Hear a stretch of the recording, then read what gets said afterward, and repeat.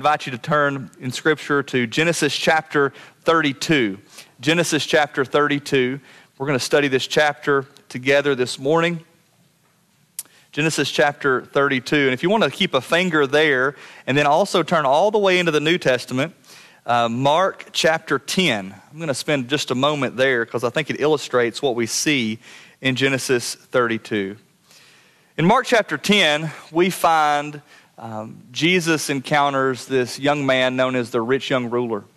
He has a conversation with this young man regarding eternal things. And the young man asks Jesus, "What do I have to do to inherit eternal life?" And Jesus tells him, you need to sell everything that you got and come and follow me. And it troubles the young man because he was, again, very rich. He had a lot of possessions, and he leaned on the sufficiency of those possessions in this life to give him strength and to give him hope and confidence. And so what's interesting about this is what Jesus then says in Mark chapter 10, beginning in verse 23. I want you to listen to the words of Jesus here. Jesus looked around and said to his disciples, "How hard it is for those who have wealth to enter the kingdom of God." The disciples were astonished at his words. Again, Jesus said to them, "Children, how hard it is to enter the kingdom of God. It's easier for a camel to go through the eye of a needle than for a rich person to enter the kingdom of God." The picture Jesus paints in Mark chapter 10 is one of struggle against self-sufficiency. That's not just a word against the wealthy, although that was the context of that conversation then. But I think it's a word for all of us. We all struggle with that sense of standing on our own, that sense of self-sufficiency, or at least I hope that we do. But I fear that when we talk about the grace of God, when we look to God as the one who gives grace, I think sometimes some of us at least, have failed to wrestle with pride and self-sufficiency. But Jacob had indeed been wrestling with this throughout his whole life. In fact, his name meant deceiver and heel grabber. He had been heel grabbing his entire life. He had been trying to get a leg up on all of those around him through his own efforts and his own schemes. He had deceived his brother twice to get ahead in this world, and in the process even deceived his own father. His family was broken. Jacob was broken, even if he didn't realize it just yet. For 20 years, he worked with a deceiver just like himself. And in fact, he was deceived on several occasions. And then last week, we saw how he escaped under the veil of night with his family. He was seemingly a free man at this point. But although he was free from his evil uncle Laban and all of his schemes, he was still bound by a sense of self-sufficiency. You see, Jacob needed his eyes opened to his need for grace. He needed to see that grace is unearned. It is free. It is from the hand of God because of his mercy, and it is indeed liberating. But here's some good news for Jacob, and I think good news for us, and good news for the rich young ruler if he would have listened to Jesus back in Mark chapter 10. If you're taking notes today, here's the good news. God takes the initiative to open our eyes to our need for grace. God takes the initiative to open our eyes to our need for grace. We're going to see this play out in the life of Jacob, certainly, but I believe if we all listen carefully, all of us need to hear about God's grace as well. We need to remember that it's unearned. We need to remember that we can't stand alone. We need to remember that just as Jacob walked through this life, he needed grace, we also need that same grace. Now we're going to dive into kind of the end of this chapter, to a very mysterious part of this chapter. Don't read ahead because I want you to hold on to the mystery of what we see at the end of chapter 32. But it's really the culminating event of when Jacob is wrestling with his pride, his self-sufficiency, and God is showing him grace. I invite you to stand and honor the reading of God's word. Genesis chapter 32. Genesis chapter 32. And we're going to look together at verses 24 through 26. It says there, Jacob was left alone, and a man wrestled with him until daybreak. When the man saw that he could not defeat him, he struck Jacob's hip socket as they wrestled and dislocated his hip. Then he said to Jacob, "Let me go, for it is daybreak." But Jacob said, "I will not let you go unless you bless me." Let's pray.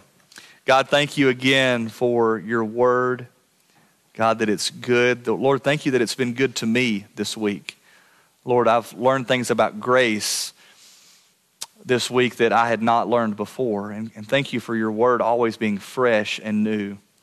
God, I pray that as we dive into this time together, that you'll continue to teach us and challenge us.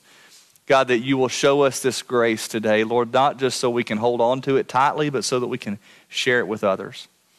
Bless this time as only you can by the power of your Spirit. It's in Jesus' name we pray. Amen. You can be seated.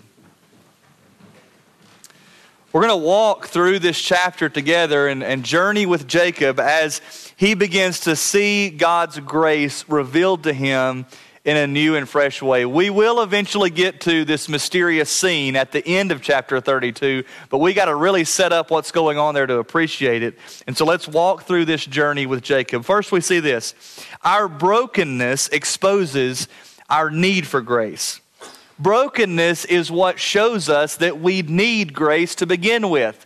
The problem is many of us haven't ever come face to face with our brokenness, but Jacob had. In fact, it was a very tangible reality in his life.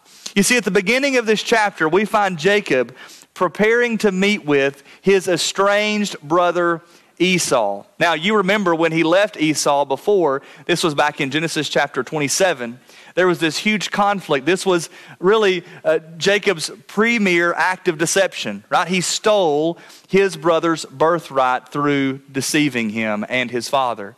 And see, it's from that Esau becomes very angry with Jacob. And in fact, he threatens his life. And Jacob has to run for his life just into the wilderness all alone because of his deception. And so what we find at the beginning of this chapter is very interesting. You see, verse 3 tells us that Esau was located in the land of Seir, the territory of Edom. Now, if you take a moment and you study the geography of that land, and you realize that Jacob is supposed to be on his way back to meet with his father and reunite with his family, and then you look on a map and you see this place that's referenced here, you find that for Jacob to reconcile with Esau, this wasn't a geographical necessity. No, it was a heart necessity. You see, some people read this passage and at first glance you think, well, Esau's kind of standing between Jacob and his father. And to get to his father and reunite there, Jacob has to go through Esau to get there. No, but when you study a little more carefully and you look at a map and you begin to understand, wait a minute, Jacob was really going out of his way to reconcile with this estranged brother. You begin to see that Jacob had come face to face with his brokenness. In fact, for 20 years perhaps, this broken relationship had hung over his head. Maybe you relate to that. Is there anything in your life that you wrestle with, you struggle with? Reconciliation with another perhaps, or maybe it's that error or that wrongdoing in your life and you look back on that with shame. For Jacob, that's what was happening here. And he needed to deal with it, not because it stood in his way physically, but because spiritually it stood in his way. Jacob had to meet this reality head on because we can't escape our brokenness. We can't escape our brokenness. It's always going to be in our way, and we have to meet that head on. And for Jacob, that had to be wrestled with. You see, in verses 4 and 5, we learn that Jacob decided to send messengers to express his intent to reconcile. And in fact, as he's sharing this intention to reconcile, he's using words like, "I am your servant, Esau, and you are my master." But I want you to see what happens in verses 6, 7, and 8. Look at that with me. It says, when the messengers returned to Jacob, they said, "We went to your brother Esau. He's coming to meet you, and he has 400 men with him." Jacob was greatly afraid and distressed. He divided the people with him into two camps, along with the flocks, the herds and the camels. He thought if Esau comes to one camp and attacks it, the remaining one can certainly escape. You see, in these verses, we see that Jacob was still a very flawed person. In fact, we see a few characteristics about him that are in keeping with everything that we've seen about him so far.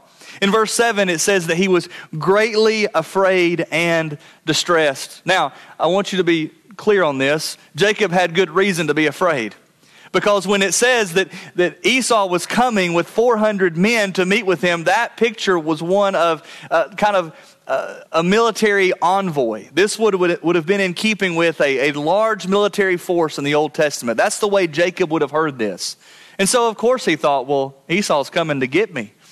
He's out for my head. And so he was greatly distressed and afraid. But the brokenness is really seen in his response in verse 8. What a rotten scoundrel does something like what happens in verse 8. He takes part of his camp and he divides it. And he sets it to the side and kind of as a decoy. And he says, wait a minute. If I put this camp between me and Esau, and maybe he'll take them out, thinking he's got me, and he'll leave the rest of us alone. In other words, he was out to save his own skin, right? He was still very broken and very flawed. But what he missed is this idea of two camps. There's an irony here that Jacob would have missed, but us reading it now, we can see it. You see, in verse 7 it says he divides them into two camps. He remembered to see that God was the one who had already met with him. Now, I skipped verses 1 and 2 intentionally because it needs to be a reminder for us. Now, notice what it says in verses 1 and 2. Jacob went on his way, and God's angels met him. When he saw them, Jacob said, this is God's camp. And so he called that place, and I'm not going to pronounce the Hebrew word there because here's what it means. He called that place two camps. So here's the situation. The same language is used here. Jacob had just met with God, these messengers of God, had his hope restored, and he had divided into two camps. And yet, ironically, when he is confronted with the Esau and his envoy coming at him, what does he do? He divides into two camps physically again. Instead of recognizing that God was with him, he had forgotten that God was with him. But despite all of this, despite all this brokenness in Jacob's life, notice this, God still meets us in our brokenness. You see, Jacob wasn't left alone in all of his flaws. And let's be honest, this has been the picture of God's grace all along for Jacob. Right? God had every reason to leave Jacob alone in his sin, in his brokenness, and to abandon him to his schemes. But instead, over and over again, God continues to show grace, continues to meet with Jacob in his brokenness. In fact, the picture in verses 1 and 2 is a picture of God consistently being who he had always been. You see, 20 years earlier, when Jacob was fleeing from Esau, he met with two angels at Bethel. And if you go back to Genesis chapter 28 and you study the language there and the parallels there, you find that the language used about these two angels here is exactly parallel with what happens in Genesis 28. The picture is one of consistency, that God dealt with Jacob consistently when he was on the run for his life and even when he was desperately flawed here in Genesis 32. God dealt with Jacob the same. Listen, in our sinfulness and in our brokenness, we are constantly changing people.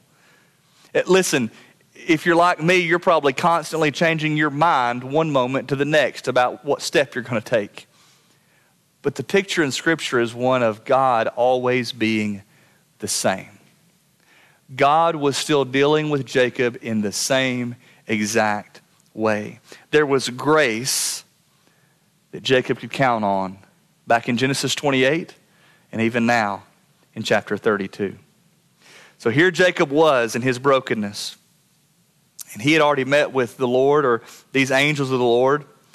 And so what he does next is truly fascinating. He prays in verses 9, 10, 11, and 12. And here's what we see in these prayers. Our prayers express our need for for grace. Our prayers express our need for grace. Now, in verses 9 through 12, we find the first recorded prayer from Jacob. And it represents his spiritual growth. But even more fascinating than that, before we look at this prayer carefully, we need to understand this is the longest recorded prayer in all of the book of Genesis. So this is a really pivotal moment, not just in Jacob's life, but also in the book of Genesis. And really what we see here is a model for prayer. You see, Jacob doesn't just voice this moment, in this moment of desperation. It's not just a desperate prayer, but rather it is a model for prayer. It is, in fact, the way that you and I should be praying, perhaps. I want you to see a few characteristics of Jacob's prayer that we can model in our own lives. First, in praise, we recognize who God is in relation to us. In praise, we recognize who God is in relation to us. I want you to listen to how Jacob does this in verse 9. Look at it with me. It says, "Then Jacob said, God of my father Abraham and God of my father Isaac, the Lord who said to me, go back to your land and your family, and I will cause you to prosper." Notice what he does. He identifies who God is at the very beginning of his prayer. In other words, he makes it very clear who he is praying to. Now, in the context of the Old Testament, we know that they prayed to all sorts of gods. And so this is an important detail in Genesis, but it's also an important detail for us in relation to prayer. We pray to a very specific God. We pray to a very personal God. He is the Lord. And in fact, the picture here is not just one of God who is almighty, but also the Lord who is very personal. So practically, here's what this looks like in our lives. As you begin to pray, affirm who God is in your prayers. Affirm who he is. And here's what this does. It prevents us from seeing God as some sort of divine vending machine. You know what I'm talking about? You know, when you come to the Lord and you say, Lord, this is what I need and I need it now. It forces you to slow down and recognize who it is you're praying to, who you're talking to. And this is what this looks like. Maybe this is how you would do this. You say, Lord, I know you're sovereign. I know you're in control of all things. You praise him for that. You open up with recognizing that he is almighty, that he is indeed all powerful, that he's in control of everything in your life. And listen, what happens in your life when you do that, what happens in your prayer is it begins to give you peace immediately. But more than that, maybe you begin in your prayers, you say, Lord, I know you saved me. I know you transformed me. I know that you've shown me grace. I know that you're personal. I know that you've never left me. Listen, in all of those things, you're praising God for who he is, but also you're recognizing who he is in relation to who you are. Maybe you point to some promises in Scripture and you say, Lord, I know this is who you are because your word says this is who you are. And that's what Jacob did. Didn't you hear him? He identifies God by name in verse 9, and then he says, this is what you said to me. You told me to go back. You told me to trust you. You told me to go back and reconcile, and I'm doing exactly what you told me to do, and I recognize who you are. I recognize who you are. But notice this, not just in praise, that's the first part of prayer, but in confession, we acknowledge our unworthiness before God. Listen to what Jacob does in verse 10. He says, I am unworthy of all the kindness and the faithfulness that you have shown to your servant. Indeed, I crossed over the Jordan with my staff, and now I have become two camps. He acknowledges what God has done in his life. He acknowledges the life change that has taken place. Here's what we need to do in prayer. We don't just praise the Lord, but we come back to the Lord and we say, Lord, I know who I was. And by the way, I know who I still am. And before you move forward in asking God for anything, you begin to bask in his grace even then.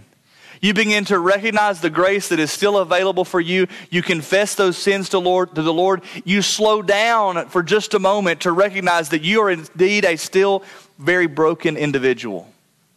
And I'll be honest with y'all, sometimes this is as far as I get in my prayers. Listen, I'll be praying, I'll say, Lord, I know who you are. I recognize who you are. I praise you for who you are. And then it might have been a really tough week. I might have been walking through something really difficult, and all I start doing is confessing to the Lord. And that's okay. Because guess what? It's in confession that we are transformed. That we begin to recognize that prayer is indeed changing us. But finally, in petition, we boldly ask God to move according to his will.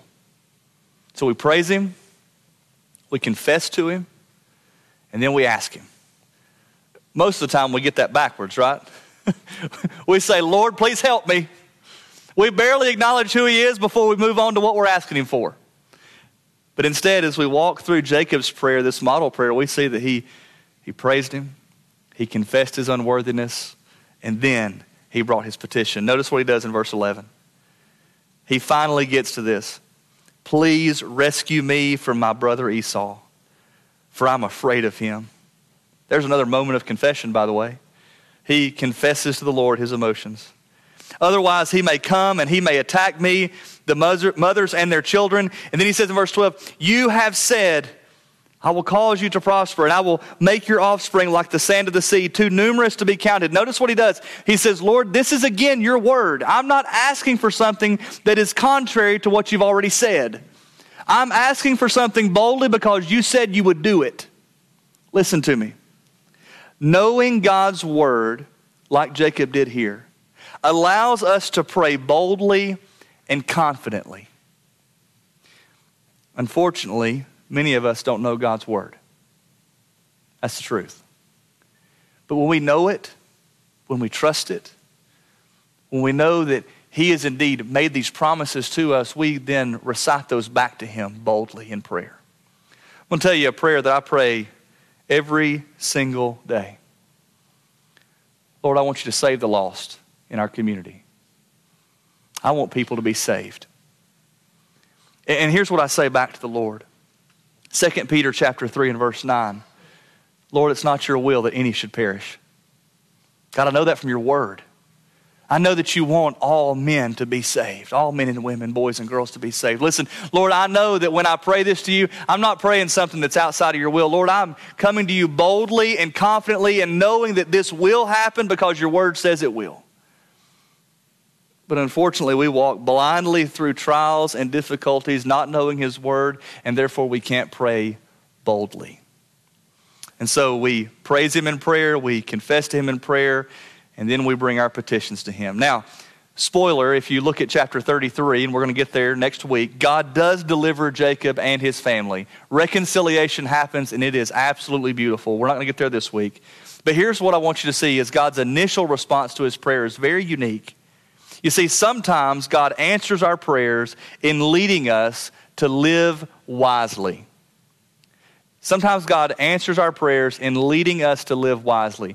You see, what happens in verses 13 through 21, I really wrestled with a lot as I walked through this passage, because what happens here is Jacob continues, it seems, to scheme. And he puts together this elaborate gift to send ahead of him to Esau. And in fact, when I was kind of talking through the sermon this week with Cherie and kind of sharing where I was at on it, I think that's where I was when I talked to her. I said, man, this rotten guy, he never gets the picture. He continues to scheme even after he's prayed. And I continue to wrestle with that, though. And instead of scheming, what we find here is Jacob is actually living wisely and he is living humbly. You see, what happens is he assembles this elaborate gift and he sends it ahead of him. But notice in verses 13 through 16, let me just read it to you, this picture that's painted. First of all, it says he spent the night. He spent the night there before he put together this gift. Don't read past that quickly. This was a long period of time in silence that Jacob waited on God's deliverance. And in that waiting, in that contemplation, I have no doubt that what happened next, God indeed impressed on his heart to do. Notice what it says. He took part of what he had brought with him as a gift for his brother Esau. And then the gift is laid out there in verses 14 and 15. Verse 16, he entrusted them to his slaves as separate herds. And he said to them, I want you to go on ahead of me and leave some distance between me and the herds. And he told the first one, when my brother Esau meets you and asks, who do you belong to? Where are you going? And whose animals are these ahead of you? Then I want you to tell him this. They belong to your servant Jacob. They are a gift sent to my lord Esau. And look, he's right behind us. So I want you to understand, this is a picture of absolute humility. This is a picture of a life that is absolutely transformed and changed. Because when you read this, in contrast to the Jacob we saw before, this is a vastly different individual. And so this is not Jacob scheming and conniving like he had before. No, he is responding to this situation in humility. He's walking through this situation with wisdom and saying, okay, maybe there's some things that I need to do in this, not just leaving all this up to God, but walking with the Lord through this, I can indeed do a few things that are wise. So he sends this gift. Don't you remember in 1 Kings chapter 3, Solomon prayed for wisdom. And what did God do? He gave him wisdom. I want to encourage you to do that when you petition the Lord, when you come to the Lord with your requests. I know if you're like me, you walk through certain things and you want the Lord just to fix it. In fact, I have sat in my office and prayed there many times, Lord, just fix it. I don't know what it looks like, just fix it. But then I've learned to pray this, Lord, I know you're going to take care of this, but let me live wisely through it. Can you pray that way? Whatever conflict you're walking through, listen, just pray for wisdom. And we see pictures throughout Scripture where God gives wisdom generously. And I believe that although that might not have been what Jacob asked for, that is exactly what God gave to Jacob. So Jacob was beginning to understand grace. But the picture of grace was incomplete for Jacob because he had not yet spent time in the presence of God. He had been praying, but something else had to happen. Notice this last truth. His presence reveals his grace. In other words, his presence makes his grace plain and clear. You see, verses 22 and 23, we see Jacob making some risky decisions. And he goes with his family across the Jabbok River at night. This was a terrifying picture. I was a novice trout fisherman at one point in time, pretty terrible at it. Got the flies hung in the trees too much, so I gave it up. But I had a friend that took me trout fishing one time, and we were out somewhere. I don't know where he had taken me, on the Hiwassee River somewhere. And fishing was safe because the water was crystal clear until it started getting dusky dark. And then you couldn't see your feet at the bottom of the stream. Then it became very dangerous. That's exactly what happens at the Jabbok River for Jacob and his family. Understand, crossing this river in the daytime was treacherous, but at night it was even more treacherous. And what this paints for us is a picture of Jacob's desperate plea for grace. But notice what happens in verse 24. Jacob was left alone, it says. He was left alone. In the still of the night, with only the sound of that Jabbok River next to him. This was going to be the darkest night of Jacob's life as he pondered alone what the break of day might bring. Perhaps he thought, my brother Esau is hot on the trail. He's going to take my life tomorrow. This is the last night I'm going to spend on this earth. Perhaps he pondered his actions from 20 years earlier and recognized the error of his ways. And he had given all that to the Lord and said, Lord, if this is the way you take me, this is the way you take me. All of that is not recorded in Scripture here, but I think it's okay to read in between the lines and see that's exactly where he was. And then someone grabs him by the shoulder, a mysterious figure, and wrestles with him all night. Who was this person? That's the weighty question so many ask. Well, I have a belief and an opinion based upon Scripture here that I want to share with you. I believe this was indeed God wrestling with him. Listen, God had shown up in pre-incarnate forms throughout the Old Testament. We see this happen throughout the book of Genesis. Genesis chapter 3. Very interesting picture we find there. Adam and Eve had sinned, and they were found in their sin. And it says there in Genesis 3 that they heard the sound of God walking in the garden. Well, you can only hear a physical person walking in the garden. That can't be a spirit. It's a person. Genesis chapter 14, Abraham dined with Melchizedek, who was a mysterious priest from God. Hosea chapter 12 affirms that this is a divine being right here in Genesis chapter 32. And so don't wrestle with the mystery of this too much, because Scripture affirms that it's God. A couple things I want you to see about what God teaches him about grace, though. First, grace redeems our past. That's the full picture here. Redeems our past. Notice what happens. Verse 27. What is your name? The man asked, which a lot of people get tripped up on that, and they say, well, wait a minute, if this is God, then why is he questioning what is your name? Well, it wasn't because he didn't know his name, it's because he wanted him to say his name. Notice what he says. Verse 27, Jacob, he replied. He didn't give an elaborate response. In saying Jacob, here's what he confessed to him. I'm a deceiver. I'm manipulative. I'm a heel grabber from birth. I'm a rotten scoundrel, is all he had to say in a name, and that's exactly what this mysterious figure heard. Listen, it was a moment of confession of who he had been. It wasn't that God didn't know him. God knew him.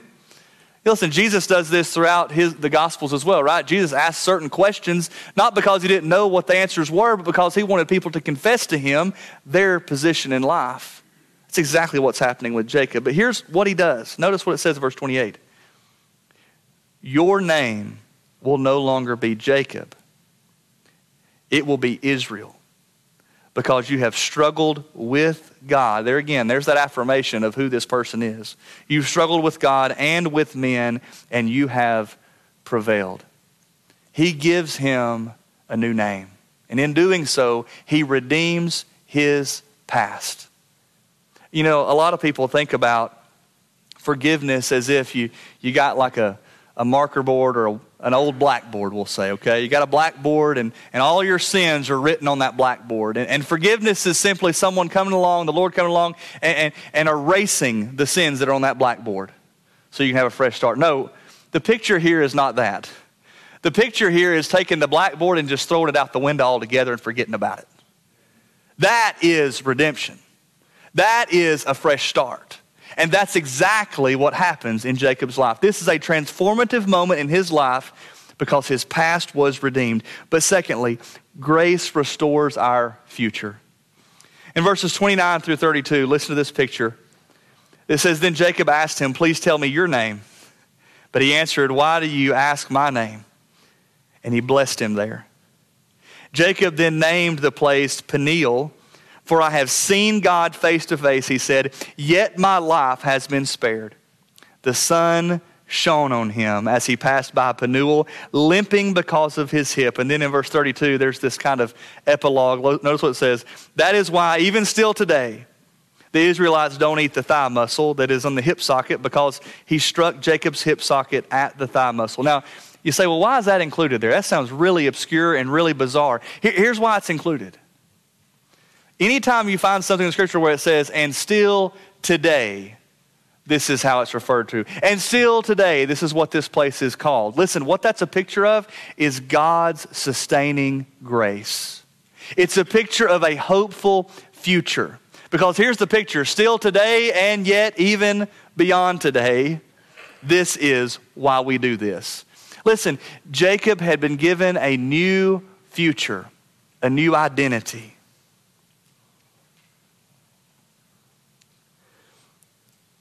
Jacob still didn't know the name of this figure, but we know the name of this figure as Jesus. The face that Jacob could not see, we now see in Jesus. But the grace that Jacob came to know, we have available in Jesus. Brother and sister, I don't know if you've ever wrestled with self-sufficiency before. That tendency to just stand on your own. But if you haven't, I encourage you to reconsider that in light of God's grace. God's grace is not earned, it is freely given. We don't deserve God's grace. Instead, He gives us what we don't deserve, His love and His mercy. So here's my encouragement to you. Listen, I understand many of the people in the room today, most of you are believers. I encourage you to take this treasure of grace and share it with others. Take this treasure of grace and don't hold tightly to it, but instead share it with others, and the grace that you know, they can also know. But if you don't know this Savior, if you don't know this Jesus, if you don't know this mysterious figure that wrestled with Jacob, listen, today is the day you can know him. You can know him more intimately than Jacob did because he can be your Savior. Would you stand with me as we pray?